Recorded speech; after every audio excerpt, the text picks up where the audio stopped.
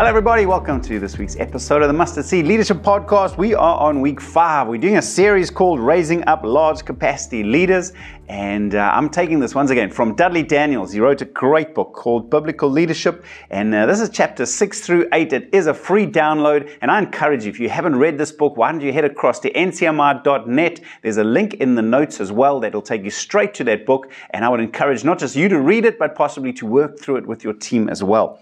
A quick catch-up. We have looked at factor number 1. We need a larger theology in order to enlarge our capacity. We need to enlarge our capacity for people that are different to us. We need to enlarge our capacity for people who do things better than we do. Large capacity leaders are people who can cope with change. And last week we looked at large capacity leaders are focused. What I want to do today is take you to another challenging one that Dudley raised. Large capacity leaders have overcome their fear of failure. Now, let me ask you honestly, just right up front, if you had to assess yourself, the fear of failure, how much of that holds you back from really doing what God has called you to do? Here's one of Dudley's quotes. He says, "So many of us who are leaders are continually covering our tracks so that we can blame someone else if things go wrong. We minimize risk because we are scared of failing and of taking the blame when something does not work out." How true is that?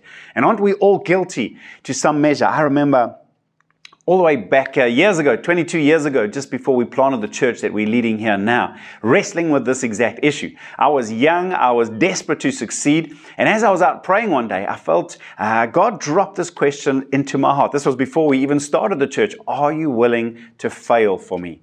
And I remember feeling like, this was my biggest fear. What if it goes wrong? What if it's a complete flop? What will people think? And I remember praying through, wrestling through, until eventually, and it did take a while, eventually coming to that place of surrender. Lord, I'll still do it, even if it's a complete failure. Mark Twain, he said this, he says, we've got to get out on a limb because that's where all the fruit is. And it's true, isn't it? If we want to see fruitfulness, it's not going to happen in the comfort zone. It's not going to happen in our safe place. It's going to happen when we take a risk. Someone once said, you spell faith, R-I-S-K. You have to get out there and risk it if you want to see fruitfulness. I remember reading once about a particular CEO as he interviewed people who wanted to join his organization or his company, and he would always ask them to tell me some stories about the failures that you've experienced. Now, some of them were like, no, we've never failed at anything. And then he'd tell them straight, well, then I can't offer you a job. You see, he'd learned if he wanted to employ someone, he wants to know that they've failed, because if you've never failed, then you've never risked. And that's important. Leaders are going to have to take risks, but if you're too scared to fail, you're never going to step out. The big idea is failure is not the opposite to success, but part of the road to success. Think about that. Failure is not the opposite of success. In fact, it's part of the journey. There is no success without failures along the way. John Maxwell, the great leadership author, he wrote an entire book called Failing Forward, Turning Mistakes into Stepping Stones for Success. And one of my favorite quotes from that book that he uses often, he simply says this, sometimes I'll win and sometimes I'll learn. And that's a great attitude, to be able to fail forward and realize failure is not the end and failure doesn't define me, but rather it's a stepping stone towards breaking through and succeeding. Our attitude to failure is critical if we want to be big capacity leaders who are willing to take risks and do daring things. Here's another Dudley quote. He said, be honest with yourselves. How often have you made sure that every little thing is covered so that at the end of the day, whether it works or not, you are not going to come out looking stupid? Someone else may be blamed, but you will still look good. And may we never be that kind of leader. Never always trying to cover ourselves to make sure the blame goes somewhere else. But big capacity leaders are willing to risk big and at sometimes fail big if they ever want to see great success. So, why are we so scared of failure? What's at the root of it? Well, you guessed it. Normally, fear of failure is rooted in insecurity and pride. It comes down to an identity issue. It's always a gospel issue, and it's always rooted in our insecurity or our pride. If our identity is still based on performance, then if we fail, it means we are failures. And that's so true, isn't it? If your identity is still based on your performance, you have to succeed to feel good about yourself. And if you fail, you feel bad because you are your performance. The gospel sets us free from that. And leaders, we need to have been set free from that. This is why learning to receive identity, security, and value from the Father is so critical to our growth. This has become one of my life scriptures from the book of 2 Peter chapter 1 and verse 17. Peter now speaking about Jesus, and he said of Jesus, he received honor and glory from the Father, when the voice came to him from the majestic glory saying, this is my Son, whom I love, with him I'm well pleased. Don't you love that? He received glory and honor. He received his identity and security and value.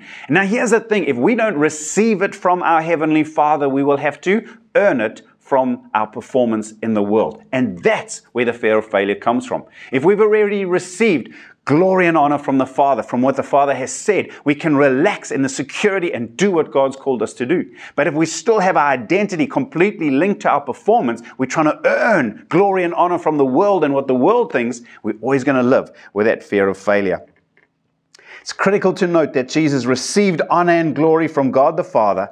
And when he received that affirmation, this is my Son whom I love, with him I am well pleased. If we don't receive this by revelation from the Father, we'll spend our lives trying to earn it from the world.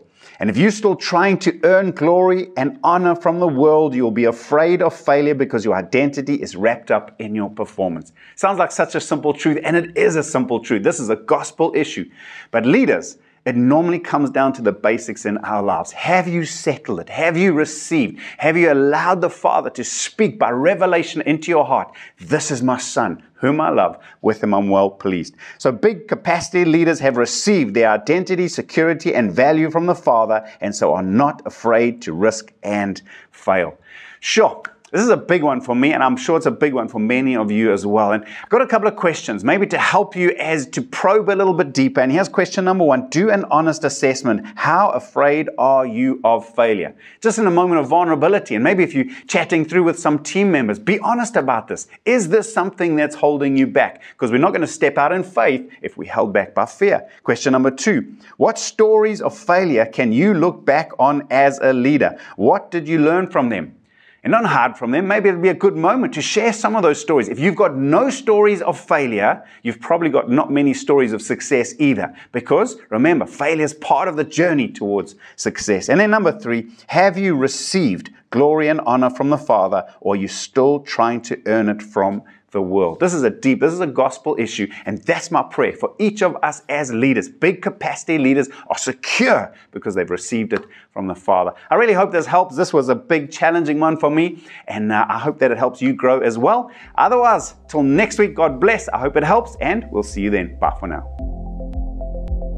Thank you for listening to this week's episode. Remember, if you'd like the notes that come along with this episode or any one of our past episodes, you can visit outlookchurch.co.za/mustardseed leadership, where you can see all our past episodes, all the resources and notes that go along with this. Until next time, keep growing.